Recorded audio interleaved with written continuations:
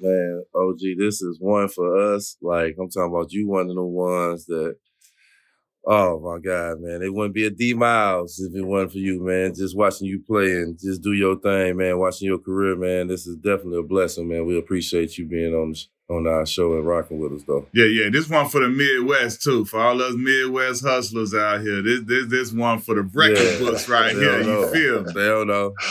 Yes, sir. Hey, look, hey, before you start, I know Mike Epps in particular gonna feel this. He definitely gonna feel that. That's definitely. The first question we ask everybody, when you first got to the league, who's the first person to bust your ass? First person to bust my ass. Well, like I say, first of all, everybody is gonna bust your ass in some type of way, even if you hold the person down that you know, below his average or whatever. You can't stop nobody in this league, you know. You know, we got our big time guys, we got our MJs, but we got guys that people don't know about. I'm gonna throw out a name, George McLeod. Buckets. George McLeod. Shoot that thing. He was the first person to bust my ass. I got a story. Mike Dunleavy was the coach. We had to read the scouting report, which the scouting report, some guys I wouldn't read them. A guy that I didn't know, like George McLeod, I was like, oh, you know, whatever. I'm going to go out here and do my thing and bust his ass. Mike Dunleavy asked me, well, which way does George McLeod like to go, left or right? Well, for instance, if he liked to go right, I said left. And that was a perfect opportunity to, first of all, to get on the rookie's ass. And let the rookie know that, you know, you're not bigger than the game. You need to read the scouting report on everybody, not just the man that you're covering. Anyway, but the whole squad. The whole squad. But to make the long story short, this guy came out and gave me 30 easy. I mean, he used to shoot that man. Listen, if you look up his numbers and you see what his career stats are, you'll see what I'm talking about. And, you know, in this league, if you average 8 points in this league, you doing something. Because you playing against the best in the world, you know. Yo, we live on location. Me and the Blackest One, but we coming to you live. Me and D Miles is in Orlando. We got Big Dog coming to you from that ATL shouty. This is special, y'all. This is Hall of Fame. This is Midwest GOAT. This is Indiana, Gary, Indiana legend. This is legendary here. World champion.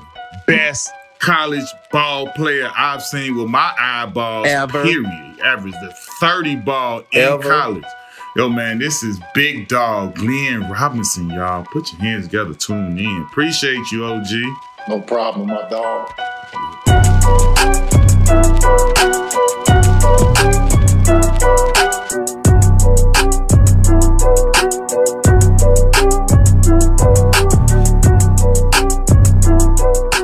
Brought to you by Thigh Stop.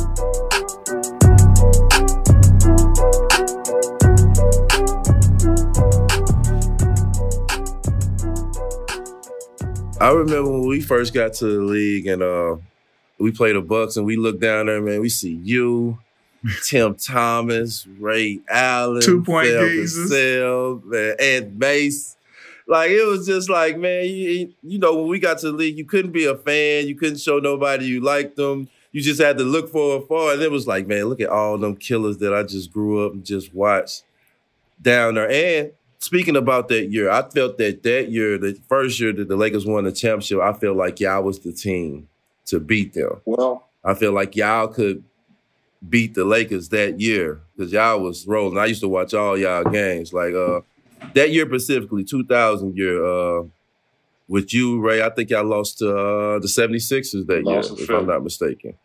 Just tell us about that year, because y'all was like rolling on all cylinders. The guys coming off the bench, everybody was just, that was a good team. Well, we had a good system. You know, first of all, we had, like you say, we had a bunch of killers. We had a bunch of scorers, and everybody played their role. You know, we had a bunch of great guys, but it was still hard to win. Mm-hmm. It was still hard to get a win night in and night out because every team had a bunch of killers on them.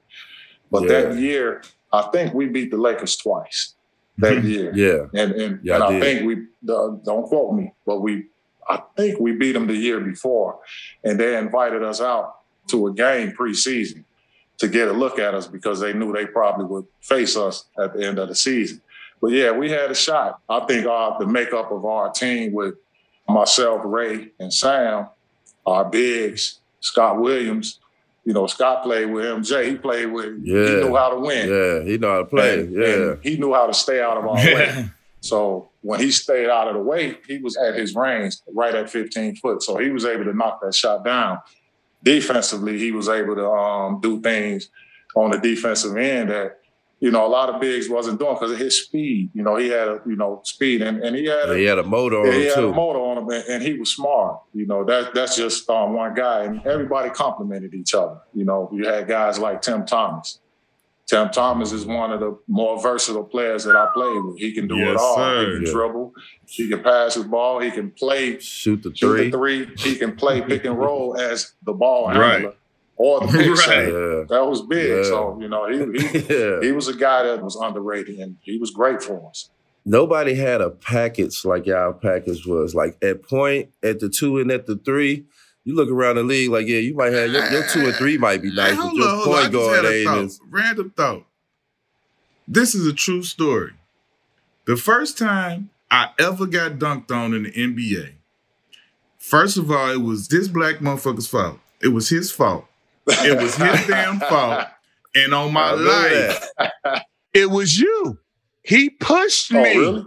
He pushed me into an alley-oop dunk, and you dunked on me. And I will never forget it because he laughed at me. He laughed. I turned around. After the aftermath, the ball coming through the net, I'm trying to hurry up and do my hurry and get it out of here. Like, this man gonna start. I'm trying to inbound the ball. He gonna laugh. I said, if you don't take, I'm like, oh, okay. After the guy rotate it on that. I remember that play specifically. You know how you push somebody, but like you supposed to be at that. I pushed him over there, so he deserved to get his ass. So you just gonna sit here and lie like that? That's what happened. Your rotation wasn't right, so I had to push you over. This man pushed me into the first dunk on my career. Well, I didn't get many dunks. So I should remember that, but I was more as time went on. I was more of a jump shooter, unless you throw the lob to me. But I wasn't a guy that was coming in and that was just going to skyrocket over somebody. So hey, but y'all packaged that year when we got to the league. Y'all had an all-star point guard, an all-star 2 guard, and an all-star 3. A lot of teams didn't have that. They might have had an all-star big man and an all-star guard. But they didn't really have a 1, 2, 3 that's out there really putting up the numbers, just like y'all chemistry. Because we used to call y'all 2-point geezers. Sam, like y'all jump shots was like layups. So many 2-pointers. Like y'all jump shot, you Sam Cassell and Ray, y'all jump shots was like layups, and we was like, damn, these motherfuckers ain't gonna never miss. Like, how was that duo just to have that? And I know you probably haven't played with the level of greatness that they had, like Ray Allen and Sam Cassell, that's playing at the level they playing in and being all-star just as well as you. Like, how was that? Well, when Ray came, from day one, when we played pickup ball, we knew who was going to be the starting 2 guard. and we hadn't had a single day of practice. That's how he dominated from day one. I tell you, Dwayne Wade used to come up and play with us. This was a few years later. At Marquette, I knew he was going to be special because he and Ray, they had some battles then, but that's a different story. But like I say, from day one, we knew what Ray was about. Sam Cassell, he's just a winner from day one. 2 championship rings, could have easily started with the Houston Rockets. And if you look at that run that he had, he finished a lot of them games of the run. Yes, sir. He played well. So, Sam, he's just a confident guy. But what people didn't realize, they say he's a score-first point guard. But if you look at the Milwaukee Bucks stats, he's up there in assists too. So with the ability to be able to score and buying into our system, maybe in the past, he probably shot the ball a lot more than maybe the teams wanted him to, but we all bought into our system. And with his ability to be able to score and distribute the ball the way he could, man, that was big. And Ray was able to play point guard. See, People look at Ray at the end of his career when he was with Miami or somebody, but early in his career, his first 4 or 5 years, he could have played. That boy was shaking and baking, dunking on fools and everything. Like, dunking on motherfuckers. Big hands. Yes. He had the hands like Dr. J. He got one of the illest photos that's out there, like one of the ones where he hanging off the rim and his legs is like he almost running in there. It's just like, yo, when did I remember it, but like I know the young people like, man, when did Ray do that? But trust me, he was a problem. And his calves. Still today, that man running miles and he riding miles and running miles. He still got calves and in shape today. He's the only guy that I ever played with that shoots a jump shot on every single shot. It's always a jump shot. It's always a jump. Like when you say jump, elevate. Yes. Jumps. When he practiced, if I'm practicing shooting jump shots, it's a set shot. It's a set shot. Too. Ray Allen jump on. I don't jump until somebody's in my face, until a hand is in my face during the game. Yeah. This guy jumps on every single shot, practice or in the games. Yeah, I was seeing him going early to the gym, man. It was like I never seen it before. He catching the cab early. He already over there. He's sweating when folks is walking in on the first bus. Right. On my life, I want to say that was my second or third year. I can't remember exactly. It was my second or third year. And when I saw that, I did that for the rest of my career. Early, I mean, I would take a cab sometime, but I would just, regardless, I wanted to get my shots first.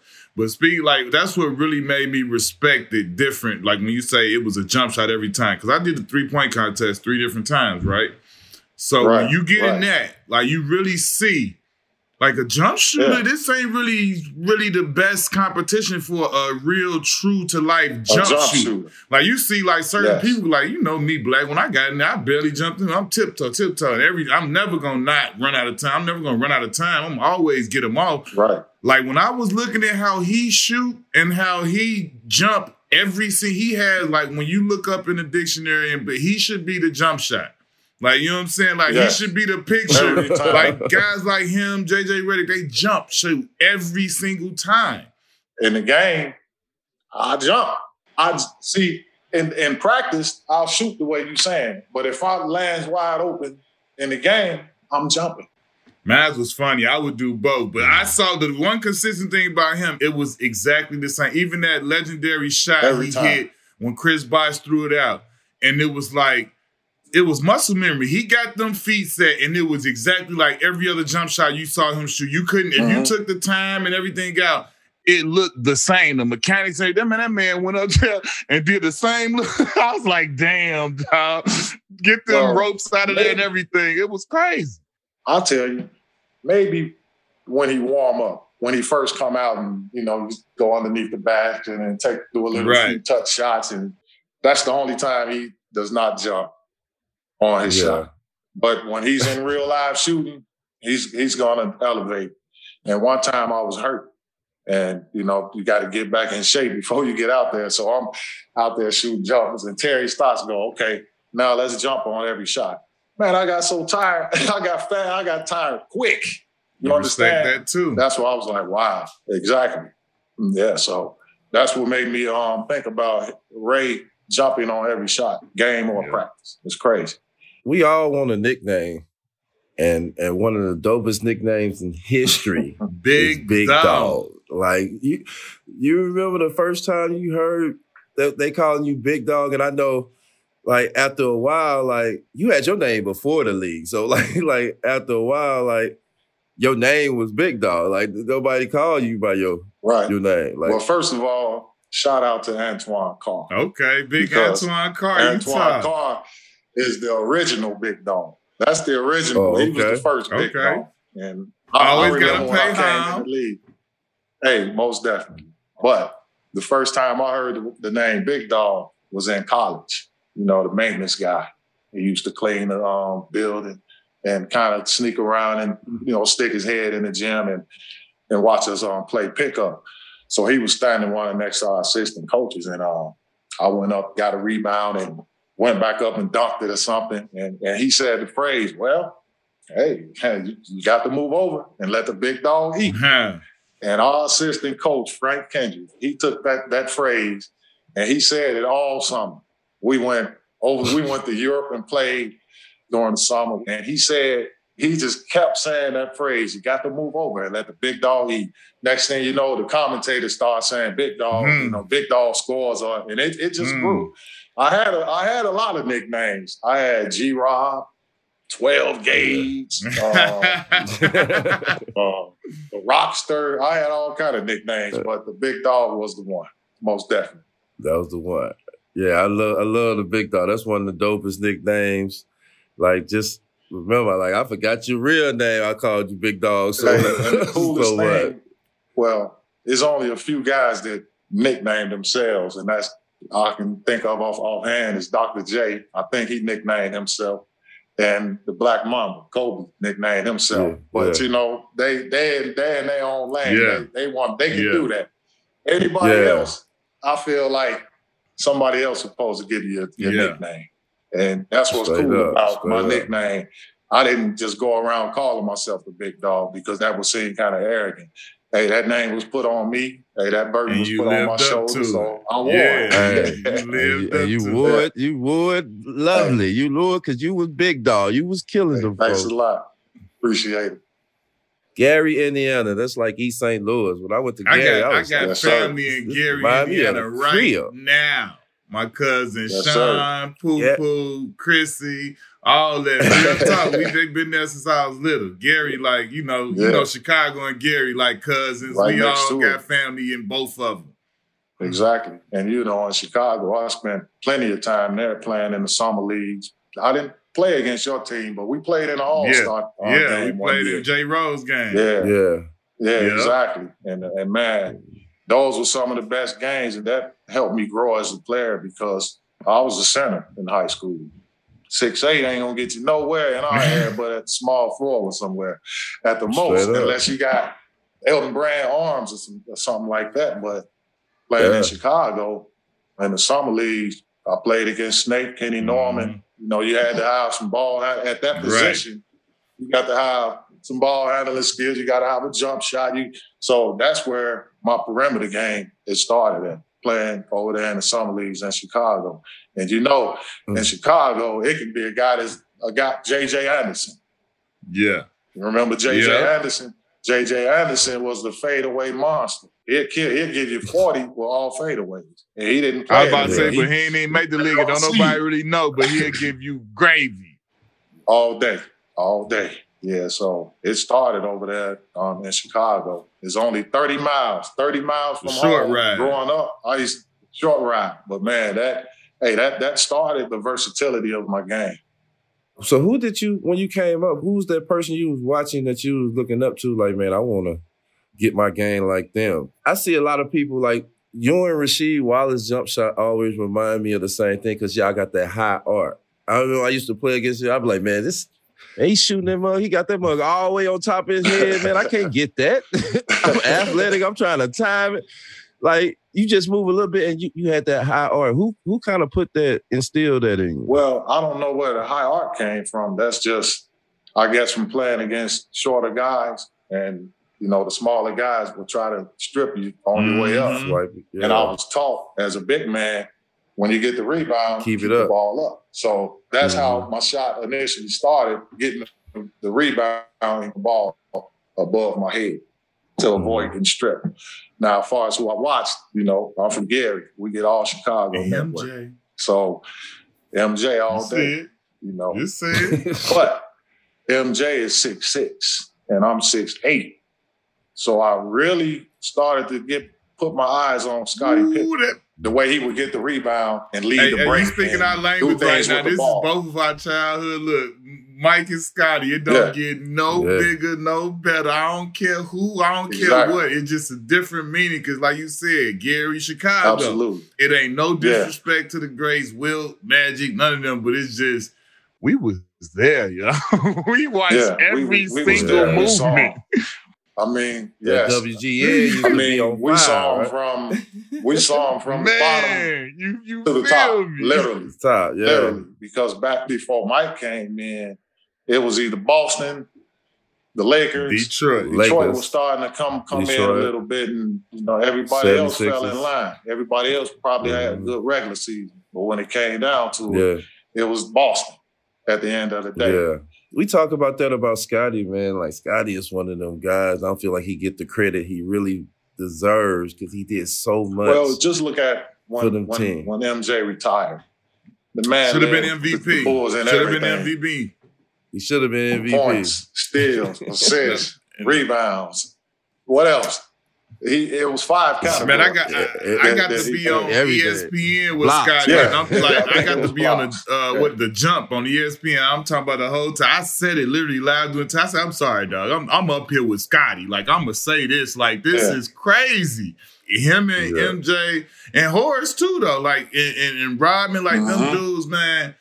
Like you say, when you from there, it's a different feeling. Like, and the Bulls is one of them teams the whole world love, you know what I'm saying? But it's different from us in the Midwest that was there, that seen every single thing. Like, they gave all kids hope, but they gave us a different type of hope because they were our team, you know what I'm saying? Like, forget about that. Y'all our team. But with Scottie, I'm the same height as Scottie. This is when I started putting positions together. And when I speak to a kid right now, he could be in junior high or elementary. First question I ask is, if you made it to the NBA today, what's your position? You have to know positions according to weight and according to height and work on your skill level from there because you can end up undersized at an undersized position. So I was looking at Scottie from a standpoint, he's 6'8". Well, I have to be able to, I'm not going to say lead the break like he did, but I need to have some ball handle. I need to be able to step out and shoot the perimeter, have a 1-2 dribble type of game. I can't play against Patrick Ewing. Right. Patrick Ewing 7'1". Right.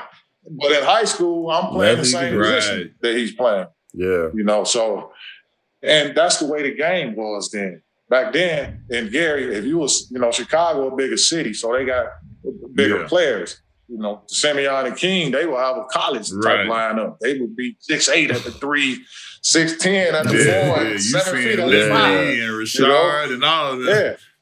Yeah, exactly. But at my high school, I was our point guard at 5'11". Our power forward was probably 6'3", or 6'4". So they gonna stick you down there in the paint. But that's the way the game was. So now, if I got a guy that's 6'6", 6'7", you may have to play center for me, but after practice, come on, I need 15 to 20 minutes of ball handling, 15, 20 minutes of agility work, just little things like that to prepare you for the next level.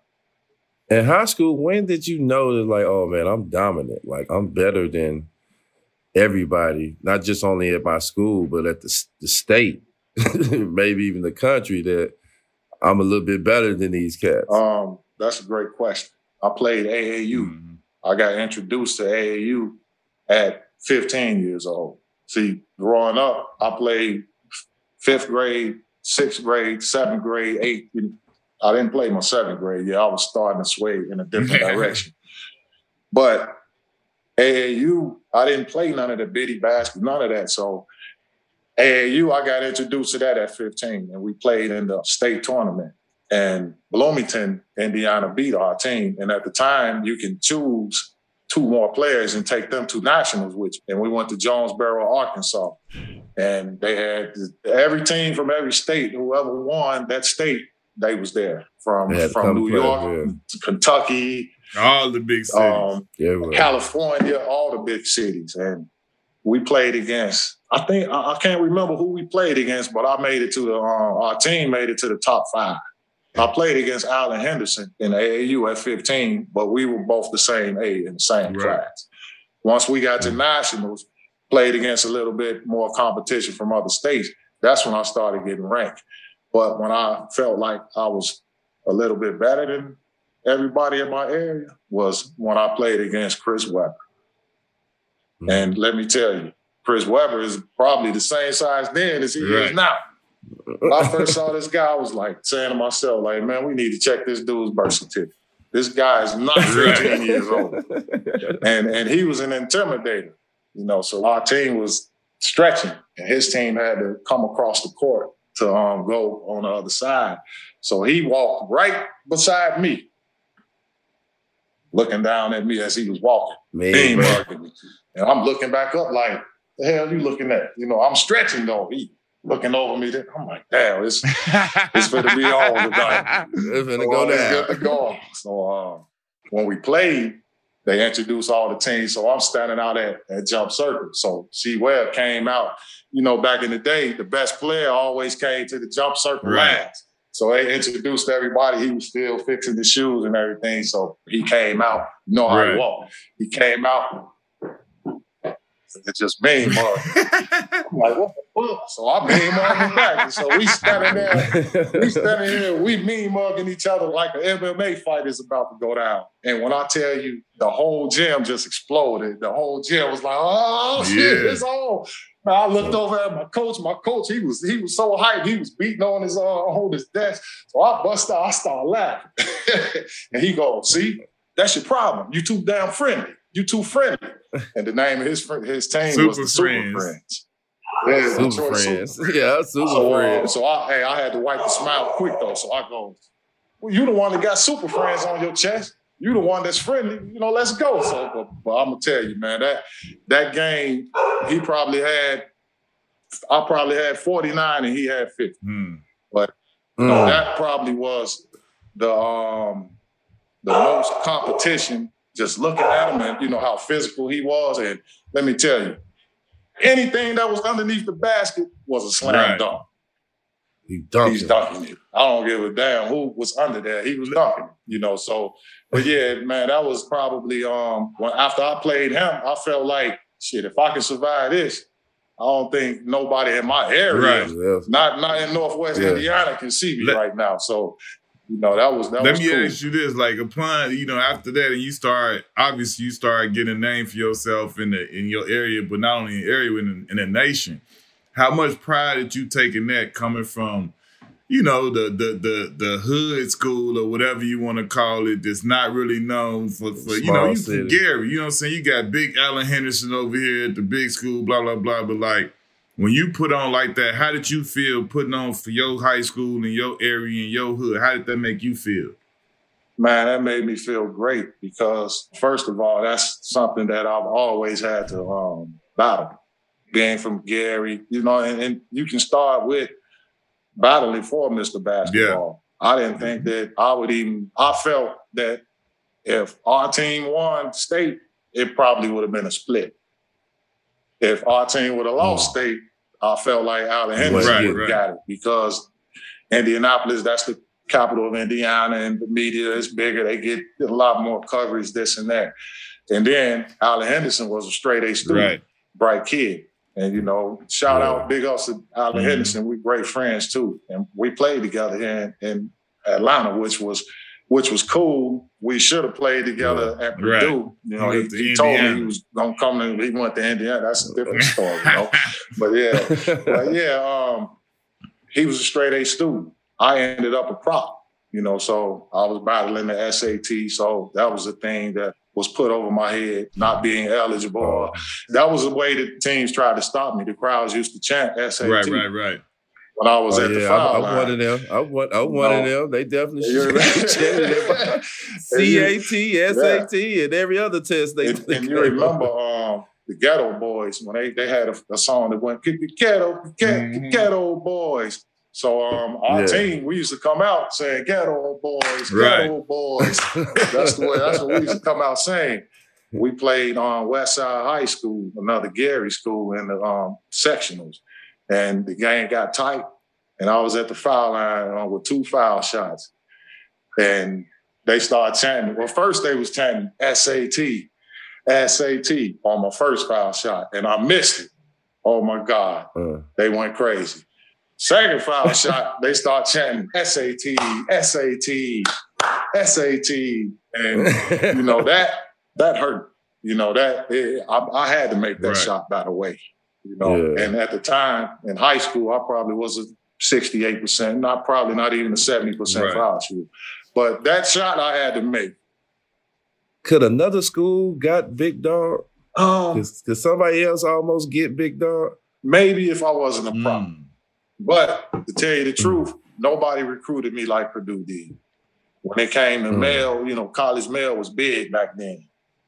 Yeah. Purdue sent me the most mail. Purdue called me the most. Purdue, this is before I found out that I was going to be, and I committed early, but Purdue, they really came after me hard. But my favorite schools was UNLV, Grandma. Hey, we just had LJ on. I told LJ. We literally just had LJ on. We told him, I say, yo, do you realize what you did for the hood? What y'all, that squad. He was the Bulls of real talk. The Bulls of college. For us in the hood, we told him that. I said, yo, when Pop put the hat on, put the jersey on, like, do y'all know what y'all was doing? Y'all represented us. Like, y'all was right before the Fab Five came and made their imprint. Like, y'all was all of that for the hood before that became that. Moses Scurry had me screaming when I get the rebounds. Yeah, exactly. I mean, that was hollering. I used to love that. That was my squad, man. I used to like them. Tennessee, Coach Houston was there, was up there.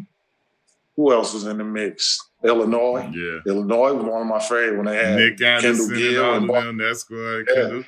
That squad was nice. I was hurt when G. Rice, when Michigan beat them in the tournament. I was sick. So those were some of my teams. Hey, I remember Bobby Knight came to Roosevelt to visit. So he goes, this Bobby. The general came to Gary. So he sits down and goes, so what's your top 5 schools? I'm like, really? Oh, okay. UNLV, Tennessee, Purdue, Indiana. He was like, well, you know what? If Purdue is your number 1 school, you ought to commit to them. Because I'm going to tell you what, if you mess around and you go visiting this school and that school and taking all 10 of your bit, this and that, you're going to be a prop. So if that's your favorite school, you ought to just go ahead and commit to them. You know what I did? I committed to Purdue. I took the general's advice. And really, probably the best advice that he can give me. Because he probably would have told me, if Indiana is your number 1 school, then you ought to commit to Indiana, the same thing. Yeah. But that was a thrill, though, because, I mean, back then, Bobby Knight was everything, in college. Hey, this is what I want to go back to, like, when you was talking about the Prop 48, right? So you get through going, and you share National Player of the Year with C. Webb, the boy you talking about. Y'all the biggest thing, you know what I'm saying? How was it for you to have to sit out that freshman year and watch them be the Fab Five? And here you are, with all this game and all this you can't do nothing but practice. How was that for you to sit there and witness all of that was going on? I mean, I know you happy, but we as competitors, you like, man, I'm supposed to be out here putting on too. And I know you was busting their ass in practice. I know you killing them. You the best player on the whole team in practice, and all you could do is practice. Like, how was that for you to deal with that year? Well, it was tough, but once again, coming from where I came from, I was par for the course. I was happy. I'm in college. I was the first person in my family to go to school, outside of high school. So that was big. Then my fear was to not be as good when you sit out. If you look at players that didn't play their first year in college, that had props, they just didn't quite come back, the same. So that was my biggest fear, which I feel like I did lose a lot of my hops. I still had, enough to do what I did, but I felt like I wasn't jumping the same because I gained a little weight. I came back probably right at 205, 210, 215, maybe soaking wet. Once I started getting into that 230 range, that kind of took away some of the lift. Yeah. But yeah, it was tough. But we had a guy out of Chicago, Kenny Williams. He was a prop too. And the year before then, I think he was the player of the year in JUCO. So, we leaned on each other's shoulders. I had him, to sit out with. And in school, it's only 30 games, 40 games. So season was over with before you knew it. And next thing you know, I was, doing everything full range with the team. Cuonzo Martin is my OG. I grew up off the history of him playing for my high school coach. Like the history was embedded in me of the championships he won in Illinois when he was young, and then him going to Purdue, and then that what made me pay attention to you even more because I'm watching all the Cuonzo games, and then when you play with them, I'm just watching nothing but you. But them years you play, you first come in, you gonna average a 24. You scoring on that level right in through the gate. Like, how was that? Yeah, especially, that's what I'm doing, especially like after sitting out and being like, I know you, like you said, any of us, we sitting there like a pit bull locked down with the chain on our neck. Like, then you get the chain taken off. And like you say, how was that? Well, I think the first game we played UConn. And, you know, UConn is a great program. Year in and year out. Until now, always have a team that's up there. You heard that, Caron Butler, until now. CB. Caron Butler, until now. Yeah, exactly. And, you know, it's crazy. Well, I had a great game against them, and that gave me confidence. Yeah. You know, to beat a team out of that conference, you know, sometimes the Big Ten don't get the same back then wasn't getting the same respect as the Big East or things like that. So that gave me confidence. We played against Danielle Marshall, and they had a good team. And from that point, I didn't know what I was doing. I just had confidence. And one thing Coach Katie didn't do, he just let me play. He didn't say, now somebody probably was open a few times. Coach Katie didn't say, Glenn, pass the damn ball. He just let me play. So a lot of the stuff that I was doing, I didn't know what I was doing. You're the best college player I ever seen. Do you believe you're the best college player to ever play in college? Well, like I say, when you're doing it, you don't know what you're doing until it's over. You know, when I go back and look at some of the games or when I look at some of my numbers, I know the numbers. The short time that I did play, it measures up there with some of the greatest. And I think two of the greatest players for me was in college was Shaq and David Robinson. Those were two of the more dominant players that you knew, okay, when they get to the next level, they're going to do the same thing. But yeah, so like I say, I didn't know what I was doing, and Coach just let me go. He just let the chain go and just say, man, go out and let me ask you this, though. So now in hindsight, right, when you look back and you look at, you know, you remove from everything, you're not in, when you can really appreciate it, bro, you averaged 30 and 11 and 11 in college, like for real, like in college, like, 30 and we 11. All know, like especially now that we can sit back, remove from everything, our career, and we can look at history. Like it's hard to average buckets in college, not necessarily based on you or your game, just because it's college and the concept of the college game, and even 20 times more so when you was averaging 30. Like, that's insane. Like, even right now where the range is released, somebody can commit and they can do whatever they want. We have not seen a college player average 30. Not 28, not 29. No, a legit 30 ball. With 11 rebounds. Like, and the way you was doing it, bro, I watched you ISO fools and talk to them when you about to score on them. Like, this was as gutty as it got. Like, for real, he made every hood dude be like, oh, word? We could go big time with this. Like, look at what they letting them do. If you go back and look at maybe the last 6 or 7 games in regular season, I got hot. I'm talking, I probably averaged about 35 or 38 you going the last 5 or 6 games, which, you know, boosted my average up to 30.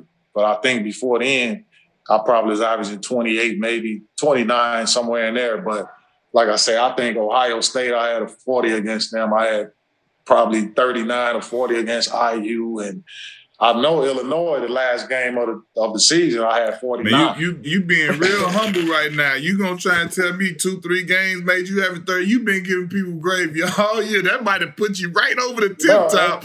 But you giving gravy train. You said not 30. Like I said, I was at 28, almost 29. But like I say, those last 5 or 6 games was 40 balls, which put me at 30. But, I'm going to tell you what warps my mind with it, because I felt like I don't even know, I could go look at them, but I feel like I had a significant amount of 30s and good games and all that. Man, I averaged 19. You know what I'm saying? I averaged 19 for my career. And I felt like I had a good amount of, like, D-Man, I had 30s. I averaged 19. Yeah. That's a whole 11 points more, boy. That's a whole lot of buckets. Whole lot. But I'm going to tell you. That's a whole lot of buckets. I had the lime green light. You understand? Like, I literally did not have to think about a shot that I took. You know, like playing on the playground, you don't think about when you want to shoot the ball, you're going to shoot the ball. That's what I'm saying. I had that type of freedom.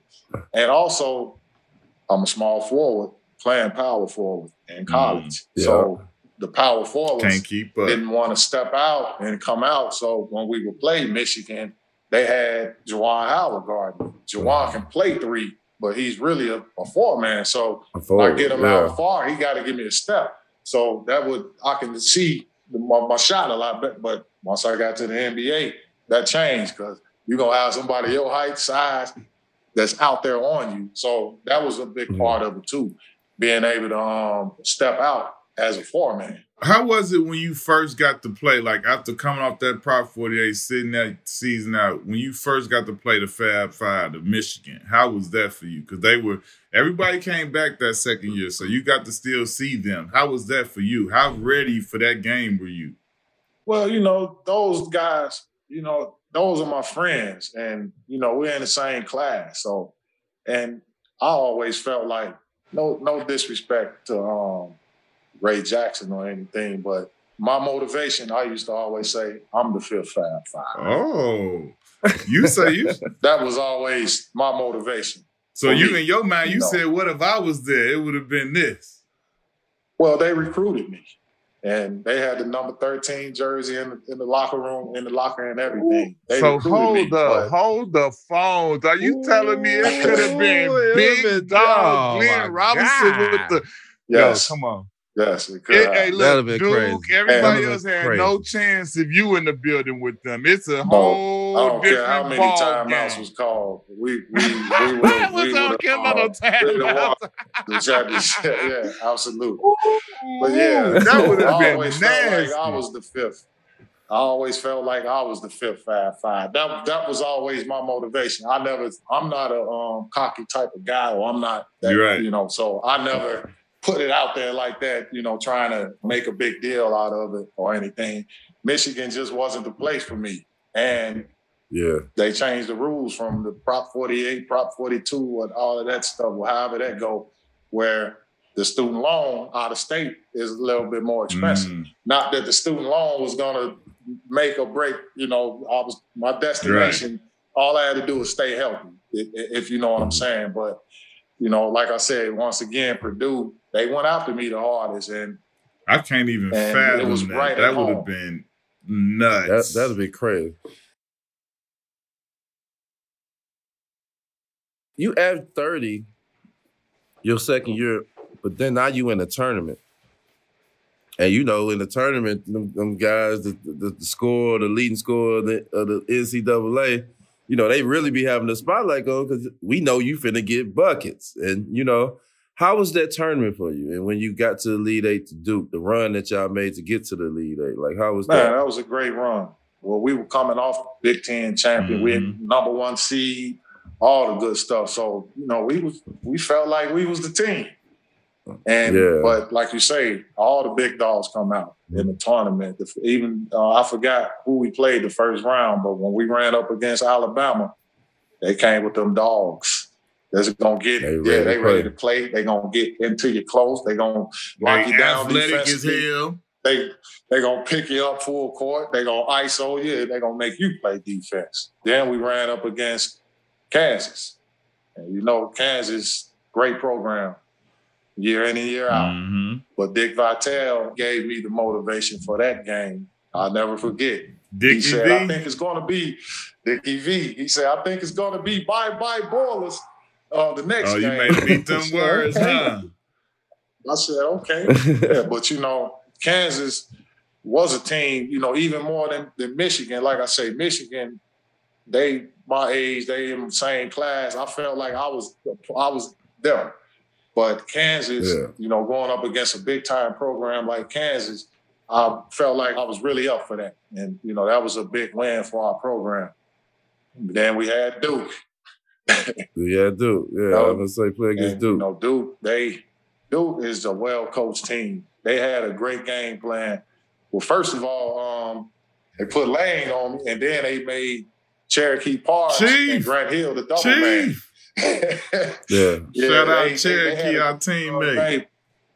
Hey, they had a well game plan. They executed it well. I was pissed. I had tweaked my back during that Kansas game, but I never said anything because I don't like to use injuries as excuses, especially if you lose. I hate a player that, when you win and they healthy, but once you get ready to lose, man, fuck all that. So excuse my language, but I just can't put on a show like that.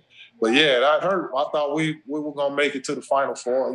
It's always hard. You feel like you let fans down and your family down, but hey, it was a learning experience, and that's one of the best teams in Purdue history, and I was just proud to be a part. I can legit remember that because that was like when I feel like I'm 11, 12. I felt like that was really when I was coming into my real basketball self, like where I'm aware of this player, of that team, of this and that, and I can remember being pissed when y'all lost because I was like every other kid from the hood, fuck Duke, let's go all of the, all of the other teams. So like when they beat you, I was still like, man, he better than all of them. Like that's how I was like, so what? Like, so what? Like, y'all had more players. Like, if he was on this team, if he had this person or more help, that's how I was. I was mad. I'm walking around like, like that's how Hey, that's how I felt when Duke beat UNLV the second year. Right. That's how I felt. I said, man, they gambled on it. Man, they got paid on it. I was pissed, man. But yeah, it goes like that, man. It's a lot of great players that go through college that you wouldn't even expect to do, the thing. Or this guy's underrated like you two guys.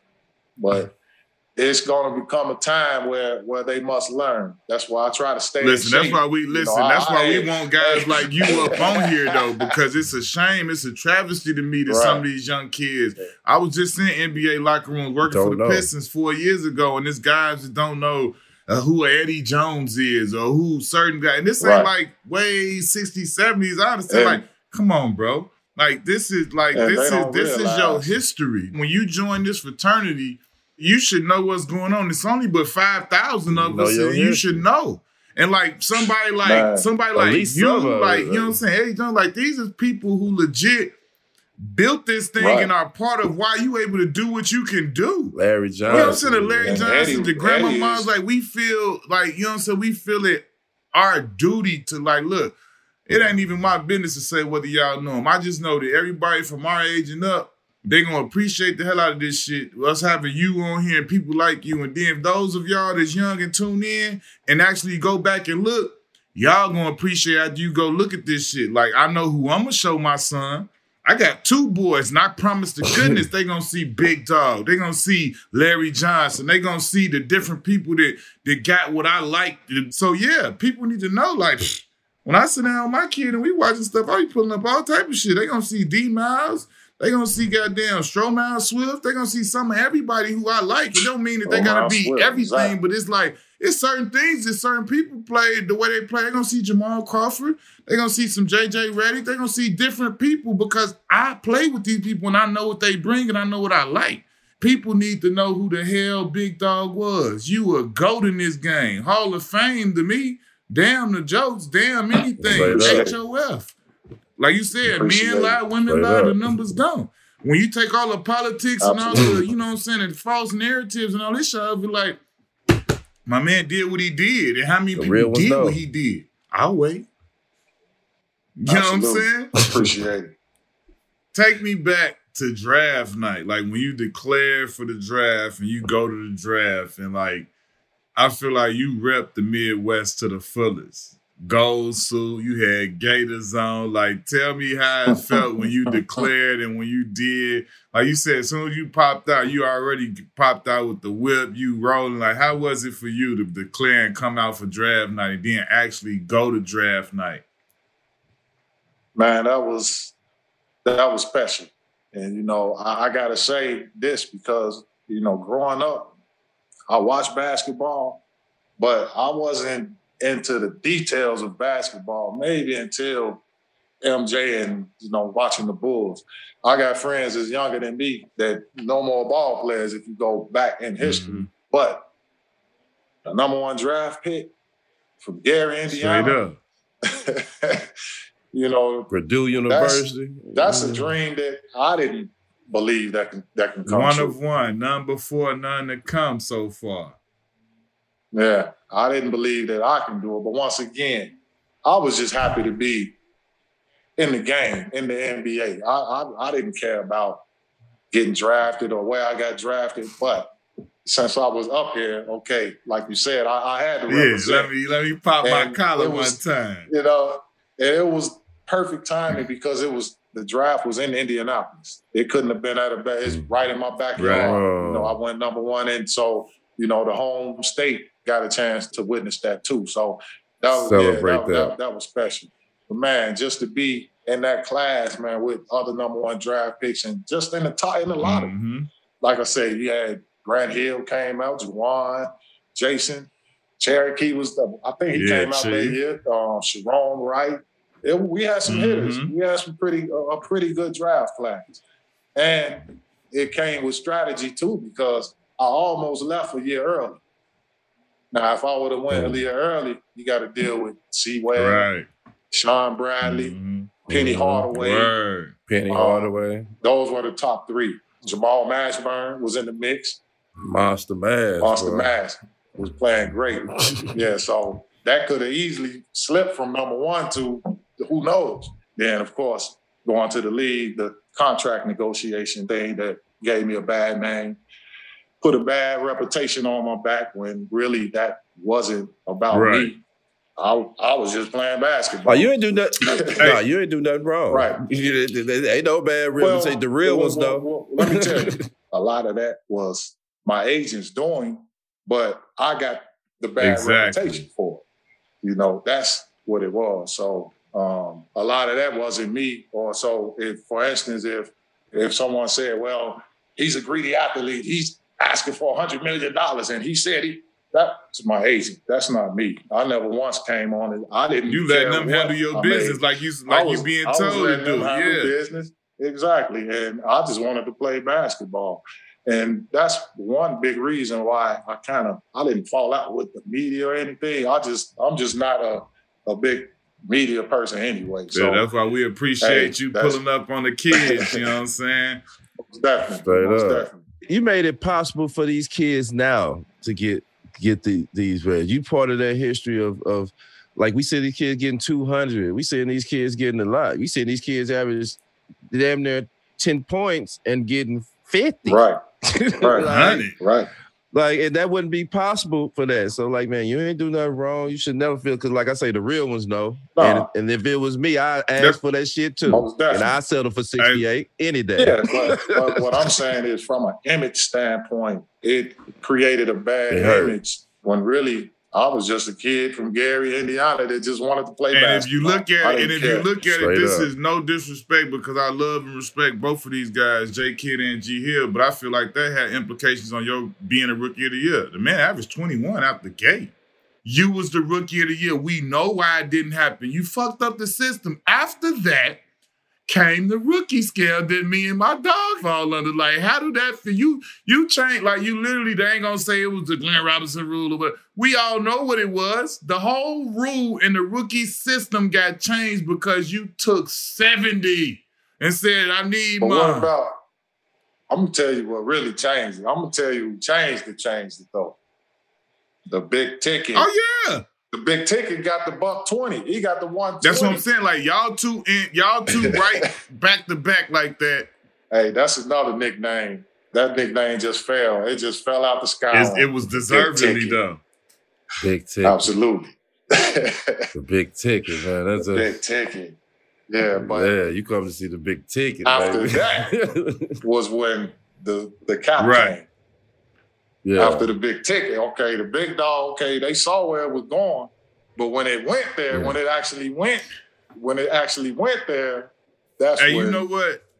You know what? This is the perfect time, because I usually ask this question, right? But He got it off the back, so I know this got to be stupid. That's what I'm saying. It's not many people we can ask this question in this scenario. I always ask, like, hey, you know, what you did when you got the bag? Like, you know, most people didn't get this first bag. Like, this is your first bag. Like, I know. We all did it. We took care of mom, dudes, family. No, I don't hear that. I want to hear the cocky shit you did. I want to hear what type of jewelry, what type of whip, what type of something that you did that you look back at now as an adult and be like, damn, I was kind of tripping, but like, it was a good ass time. What did Big Dog do when he got the 10 years, 68, record breaking, might I add? Like you said there, might I add, record breaking, never done before. You got to treat yourself to something exquisite. It has to be exquisite. What did my man from Gary, Indiana do? Of course, mom's got the house first. That's why I said you ain't even got to say that. Things understood don't need to be talked about. But, we know you took care of mom. Right. But look, man, I had, you know, I'm from Gary now. Off top. You know, Make Mike Epps proud now. Make Mike Epps proud. He listening. Hey, Mike from Nap, though. But he know what Gary do. I done talked. He know what Gary is. Right. Exactly right, but Gary is a little bit more, you know. Yeah, it's like you said, like D-Miles said, like East Saint now. It's a little East Saint. Right. Ain't no buildings. Yeah. Ain't no buildings in Gary. All the buildings in there. Ain't too much grass either. One time Bernie Mac told me that he dissed me on stage. He said, "Boy, you from Gary? I ain't no grass in Gary." Hey, look, boy, you go back to 1998, 99. They still had clothes wires out there hanging clothes up. Yeah, but I already had a Suburban with subs and all that stuff in the back before I went. Hey, that's how you knew I was the man in them already. I already was the man there before he even got up out of there. When they saw that Suburban pull up with 8 subs in the back, you know, back. It was only right. There, I had 612s. I had 612s. I heard him 5 minutes before he arrived. They heard him. Yeah, I had that when the season was as soon as the season was over with my junior year. That's how you knew I was done. But do you remember the 3-finger? Do you remember the 3 fingers? Rims. Yeah, the rims. The 3 fingers. I think it was Antero. They used to call them 3 fingers. Yeah. I had a Mercedes 500. And that was on them 3 fingers. 3 bars? No, back then a 500 was. Hey. You know, see, these kids now they want Bentleys and Rolls Royces. Back then, there you go. You was out of here. You was out of here. We had to work second contract to get a Benz. Yeah, exactly. You know, so I had that. Hey, but see, by the time Tim came through, Tim Thomas he told us he got the 600 triple black 600. Yeah, the black. He said he had that before. He said he had the Billy sitting outside the crib in the hood. It cost more than the crib. That's what I'm saying. See, it was different. So the five. I didn't get into that stuff until later on my 8th, 9th year in the league when I got traded. So I want to speak about the Milwaukee team again. Like I say, them years I felt y'all got cheated. The 76ers series. I'm gonna say that, but them years though, I just always loved. He like. Tell me more. I just feel like that series, like what was it? It was either the game in Philly. Well, they did. Was it the game in Philly? Scotty Williams game 7. Big Tank. They went Big back Tank. and they changed They changed the foul to a flagrant 2, which gave him enough flagrants to, after I think 4 or 5, you're out one game. Yeah. It was something like that. Philly sent the tape in. Hey, smart move though by Philly. It was a hard foul. Yeah. Did you feel like them years in Milwaukee before y'all broke it all up, did you feel like y'all really had a good shot at winning one? I think so. I think we had a shot at winning the year in 2000. But I think what really hurt us was Dikembe Mutombo. Philly got Dikembe Mutombo the second half of the season. That really put Philly on that championship level, having another big man, a defensive big man. See, it was about when you put around AI. You can't. You don't want to put a bunch of scores around him. You want to put a bunch of They did a great job of building that team around him. Yeah, exactly. But when they got Mutombo, that created a little bit of a problem for us. Even though we still could have won that series, I had a key shot. We lost, I think, by a point. Now, earlier during the regular season, I took the same shot. 15-foot mid-range, my favorite, one of my most comfortable looks from the corner. Hit the shot during the regular season. I had the same exact shot. I think it probably was game 5. Don't quote which game. But I missed that shot. I felt like if I would have made that shot, we would have won the series. I think it would have put us up 1. And I'm not sure who had home court advantage, but that particular shot, that could have been potentially the series winner. And that year, I made 5 buzzer beaters during the regular season. May I add? Might I add? Humble brag. Yeah. Hey, tell me this, though. Take me here. 96. You get picked for Dream Team 2, which is like everybody, we all know what Dream Team 1 was and how epic and, groundbreaking. Like, you get picked for the second Dream Team.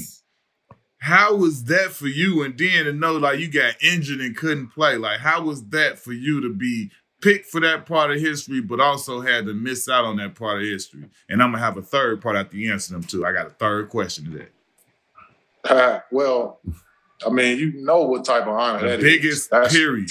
That's the biggest stage. That's self-explanatory. But, for me, of course, it was disappointing not to be able to play with the injuries. But, man, I was still content and satisfied just to be in the class with the guys that's named on this team.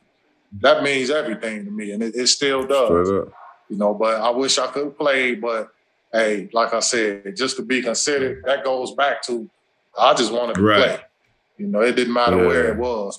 And at the time, it was a big deal to me, but it's even more of a bigger deal to me now than it was when I played, because that goes back to me saying you don't realize what you're doing until it's all over with.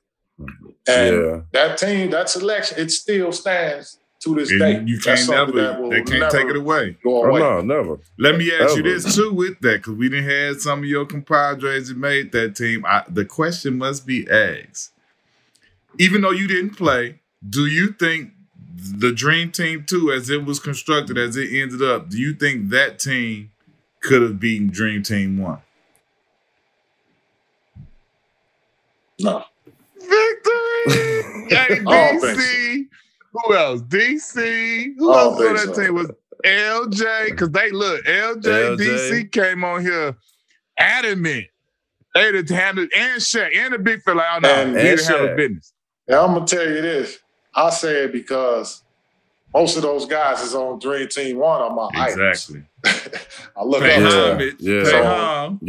That's why I say that. I mean, would I try to get them? Well, of course. As a competitor, you're gonna go out and try to do the best you can against whoever. But as a fan and as looking at my idols, that would have been a tough one. Tell me this. Can you remember the first time you played against Scottie? When you was matched up against Scottie Pippen? Because I literally, just Scottie in particular, because Scottie is the guy that you identified as your position, who you looked at. Obviously, Mike is a whole different story for everybody, regardless of your position or whatever. But, I mean, you can answer Mike after that. But for you, Scottie, what was that like the first time you got a chance? Because I know you gave him buckets at some point because you got too many buckets not to have. So, when you scored, because I can remember vividly the first time I scored a bucket on Scottie Pippen, and when I got out of that game, I called everybody I knew. How was that for you, like matching up against Scottie for the first time? Well, just to play against Chicago. Right, the Bulls in general. So you played against Scottie. Well, I did. Just to play against Chicago, that's the only time that my city really get a chance to see us play. The Bucks, we only probably have maybe one national TV game a year or, something like that. The only time the home would get to see me play was against the Bulls. So I was up for that anyway because that's the only time. But like you said, to play against Scottie, I ate my best meal. I got a good night's rest. I read that damn scouting report a couple of times. I was just excited, man. I was ready to play not only against him, but just to play against the Bulls, man. I had some decent games, some pretty good games against them just from – it's easy to get up against Chicago. They had to face this every night. Everybody they played against, everybody give them their best shot. Their best shot. So I gave them my best shot a few times. Now, Jordan was retired at the time. He didn't come back until, I think, maybe the last 20, 30 games of the season after All-Star break. So at the time, and we played them the very last game of the regular season, I believe. But at the time, I had saw all the superstars. Now, I saw Hakeem Olajuwon. I saw Shaq, Penny, them doing their thing. I saw Barkley, David Robinson, you name it, all the top hats at the time. So, I was, plus Jordan had number 45. So he looked a little different. That wasn't the same Jordan. That wasn't the 23 Jordan that we grew up on. So, I wasn't, I was like, okay, that's Mike, but I felt like I saw everybody. So I was like, I'm going to bust their ass. I played well. Actually, I had 36 that game, and Mike had 33. And now, hey, let me finish now. He had 33. At one point, Mike MJ fouled the shit out of him. He fouled me hard. Boom. And then went to help me up. It was an article in the paper. I'm looking up. He's shining, the light shining down on you while you picking up. I'm like, man, Mike the Great MJ is picking me up after he fouled me. I got his attention. But anyway, it was a big article in the paper, big dog, the rookie, he outscored Mike, this and that. Fellas, it was like he read that shit. Next game, he had to make a point. Man, the next season, of course, he averaged about 45, 46 against us. But you know who had to pay? You know who had to eat most of them buckets? Right. Ray. Hey, but look, that's why Ray to his credit, why look, AKA Jesus Shuttleworth, that's why he's the first, he's Mr. Jordan Brand. MJ said, you know what? You worthy. I'm gonna make you the first one. He the first member of the whole Elite League Assassins that Jordan started creating. Mike grabbed him first. Because he basically had all the tools that Mike had. So in 04-05, you signed with basically my nemesis, the Spurs. Now, I was with the Suns that year. They were literally our nemesis throughout the regular season. Then y'all motherfuckers put us out in the playoffs and the Western Conference Finals and ended my dream season where I thought we had a real chance to get a ring. I am glad that y'all did go on to win the championship. But for you, how was that? Even though you weren't the same big dog like out there killing it, how was that for you to be a part of that team and to see how the Spurs work and to see how that whole system goes? And then to actually, we all know, regardless, winning the chip is winning the chip. It's an accomplishment for us. Like, how was that for you? Man, the Spurs, they got a different type of program. First class was, different, far. Now, I done been on one of the worst teams in the league, and I done been on one of the best teams. They run, or at least the time that I spent with them, they was on point with their stuff, from practice to injury management to player minute, whatever you want to call it, to diet. They had their stuff together. Now, as far as running the offense, this is the only team where, say if you call 3-side, the 3-man on previous team, 2-man may have to be on the right side, the 3-man be on the left.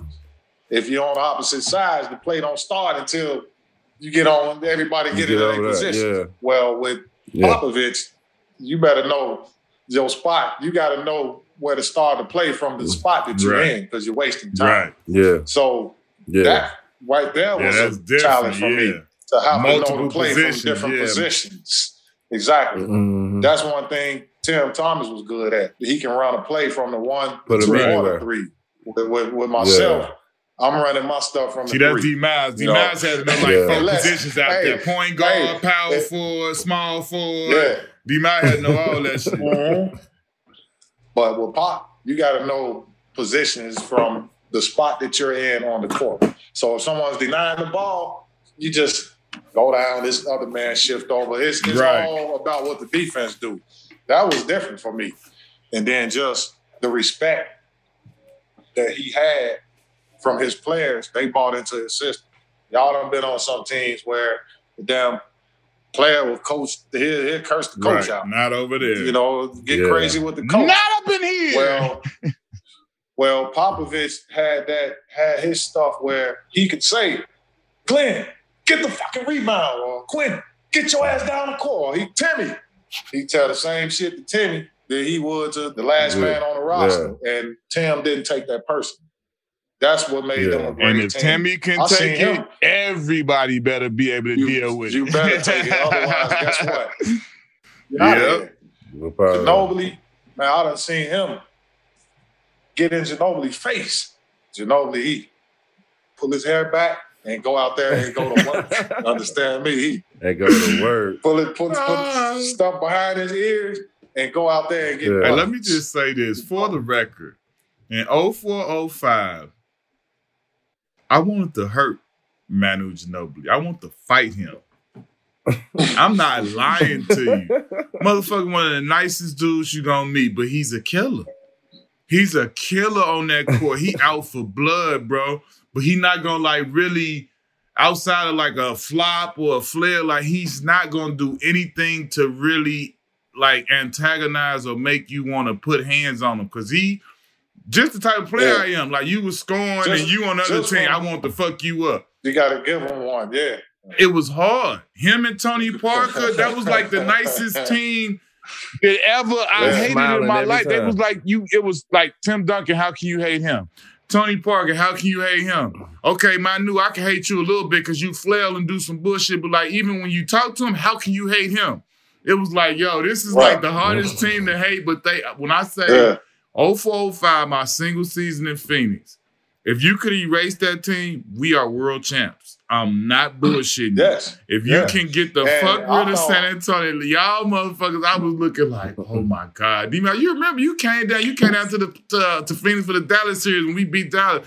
And I'm just like, I think we got a chance. Like, I'm just like, man. Yeah, and y'all had a nice team. If we would have beat y'all, big dog, I swear to you, if we beat the Spurs, it's a cake. I don't give a flying fuck who we saw in the East. They wasn't seeing us. It wasn't Detroit. It didn't matter if we saw Detroit or Mike, because it was supposed, the series that everybody wanted to see was Miami and us. And then they got Detroit and y'all, and it was like, it was the exact opposite as far as cities, like, right, where everybody would want to go visit. But like, if we would have seen either one of them, man, I'm 100% confident. Pepe Le Pew. Like, that's what we would do. I think y'all would have got them too. Man, Detroit had a They good did, team but you know how it is in the league, bro. It's matchups. Like, we matched up. Yeah. We did not match up good with y'all. And Pop was smart. We played one way. And like, when I talked to D'Antoni, even like a few years ago, when he first got back in the league, he was like, two things. We didn't change the style that we play, and then he let them make him feel like we needed to make that trade when they traded me for Kurt Thomas after the season. But like during the season, bro, the whole series when we played y'all, this was the disrespect of it all. They guarded me and Joe Johnson. Tony Parker guarded me and Manu Ginobili guarded Joe Johnson. And we did not post up one time. That's the series right there. Y'all ran the pick and roll. That was it. That was it. And they stayed to us like glue. And everybody knew that if you stay with us, our power was all five of us getting off. That was our superpower, like the Power Rangers, some shit. All five of us, like Steve Nash knew how to get everybody off. Pop said, hey, we gonna make him score. Even though he could do it, he don't want to do that. They are at their best when everybody's going crazy. If we could contain it and just let him and Stoudemire go off, we could win like that. But if those three chip in with their 20s and 18s, it's a problem. Tony face guarded me, Manu face guarded Joe Johnson, and then it was just them two. Stat was getting 40s. And they switched. They started switching that. That was getting his 40s, but it just was like, it was not ineffective, but it didn't mean as much when everybody else couldn't chip in. That pissed me off so bad because I was sitting there frustrated. Like, number one, I can't get my shit off because I'm sitting here waiting for no shots that ain't coming because I'm being face guard. Secondly, I got fucking Tony Parker, who you know what I'll do to him on the block. And we just not gonna even try it. It was so frustrating. Wow. Then you got Joe over there with Ginobili, and then you come back on the other end and they cooking. Cause you know what I'm saying? Like, them motherfuckers is a problem. John Ginobili, man, that motherfucker was a problem. Euro stepping going behind that. When he came off that screening roll, it was issues. Him coming down here was a problem. A problem. Yeah, and I missed that whole series. And that took me out of the rotation. You know, I missed that series. My mom was sick. Yeah, so I had played the series before that. But yeah, I missed that whole series with y'all and then came back. That was the Western Conference. That was the Western Conference? Yeah, I came back against Detroit. In the finals. Your son got some hops. Bunnies. But I've been watching, you know, it's like, you know, like how, you know, the guys that we admire and love, we watch their kids and we feel like we're a part of that and so forth. So watching your son's career and from Michigan to, you know, his spell in the NBA and, you know, how is that to see your boy do his thing and fall in love with this ball that we fell in love with? Man, that's the ultimate. Yeah, well, you know, I'm praying. I call him Trey. Well, boy, Trey, he was born to play basketball, and I didn't put the ball in his hand. When the ball finally found its way in his hands, he never let it go. Mm-hmm. That's the best I can describe it. And of course, growing up, seeing me play and seeing different ball players that I play with as he's coming up, you know, he's 8, 9, 10 years old. Sam Cassell is on. Yeah, absolutely. In the locker room, you know, joking with Sam or AI, you know, that's one of the experiences he always talk about meeting Allen Iverson in the locker room. And, you know, AI real, you know, he gonna mess with you. You know, so for your kid, just to live the legacy, man, and keep it going, you know how tough it is. Y'all know how tough it is just to make it into the NBA. You know, and he's living his dream. He's doing what he wants to do. And, you know, he's always been into creating his own lane. And the biggest thing that I'm proud of him about is his attitude. That's everything because he can be walking around with his chest out this far because of his father played in the NBA, which makes people not like him. You know, that makes people come at you a little bit harder. And that make people feel like you got it easy. Exactly. So, which is even harder. Right. So that's one thing that I love about him, that he's not arrogant, he's not big-headed, and he's not just trying to live off of my name. He's out doing his own thing and creating his own lane. But like you say, man, that's a special feeling. You know, I played in the NBA, for him to come through and to be in there. So I can imagine how, like Horace Grant, Harvey Grant, when they were twins that's in the league. Just imagine how the parents like Steph and Seth in the league. That's the most awesome feeling, man. It's hard to explain. You know, first of all, going back to how I came up, everything that he needed to play ball, you know, everything was a lot better than I had. You know, and one thing, he does everything, even skill-wise. I turned out a better player, but, you know, Trey can handle the ball better than I could. He can jump higher than I could.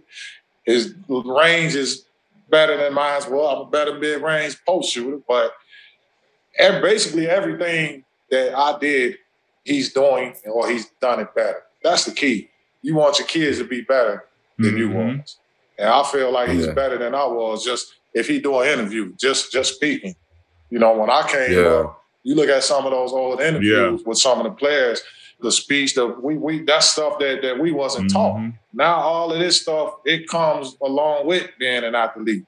When we came in, they used me as an example. Yeah, it was just student athlete when we came in. Now it's student athlete, great person, great citizen. It's more things that comes in the back than just playing basketball and, you know, that type of deal. So I'm proud from that standpoint. And like I say, to get drafted, he wasn't a lottery pick or anything like that, but just to be pursuing his dream, just to make it into the business, into the game, and doing what he loved to do. Even to this day, how many of us get a chance to do what we like to do? For real. Most of us, 90% of, I'm not going to say 90%, 80% of people, 75% of people that go to work don't like their job. They're doing it because they have to. I hate when Q show up. Yeah, it makes me don't like my job. But nah, for real, like you say, you get to really say this is Big Dog 2.0. Because like you say, like, Ain't no Prop 48 for him. Like, it's he got a DNA, chance to baby. be the best in education. He went straight to school, started playing, and he doing everything. He played. And like you say from the interview, out. like, that's truly the level up that we talking about. Like, you know, in our communities, like, we do all that we do so that our kids can have it better than we were, than we had, and so they can come and be better than us. You know what I'm saying? Whether it turns out as far as status, because like you said, to a man, like his skills and everything that you put into him are better. Like now y'all careers are different because they were different. That's, you know, we can't control all of that, but like the things that were under his control, like his abilities, like he did that. And that's something that should be commended and saluted. So, man, you, his mom, and the community that helped bring him up, y'all did a great job, because like right now, even when you look out there, regardless of what he's done in his career, you don't see no bullshit. Y'all did a great job with him, because you don't see that a lot. You see a lot of different things, a mixed bag, and this, that, and the third. But when you see it come out the right way, and like I say, regardless of how good, because to me, he's great. Been in dunk contests, did this and that, and he's, you know, got as many years. When you get almost 9-10 years and you go into your 10th year, like, you good. This ain't no accident no more. This ain't no aberration. This ain't no mistake. He's good. Hey, that's another thing. He been out of my pocket. He ain't. And that's all we want for him, though. Not only is he out of your pocket, he bringing something to the table and pulling up a chair like, I belong here. You know what I'm saying? Like, what's up? How's we doing? What we want to do? That's exactly. Yo, man, that's been a wrap, man. This is real special for me and D Miles, the two Midwest boys. We grew up under this OG, man. We appreciate you sliding through on us, big dog. You don't know how much this means to us. You one of them ones for us, big dog. Man, thanks a lot. No problem, man. Anytime, just hit me up. Yes, sir.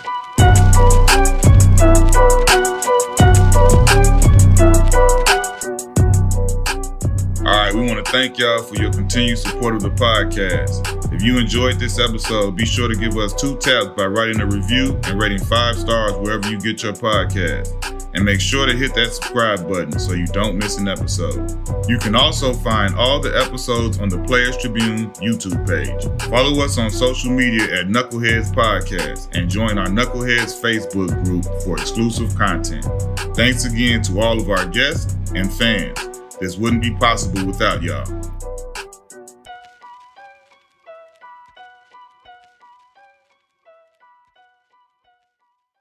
ThePlayersTribune.com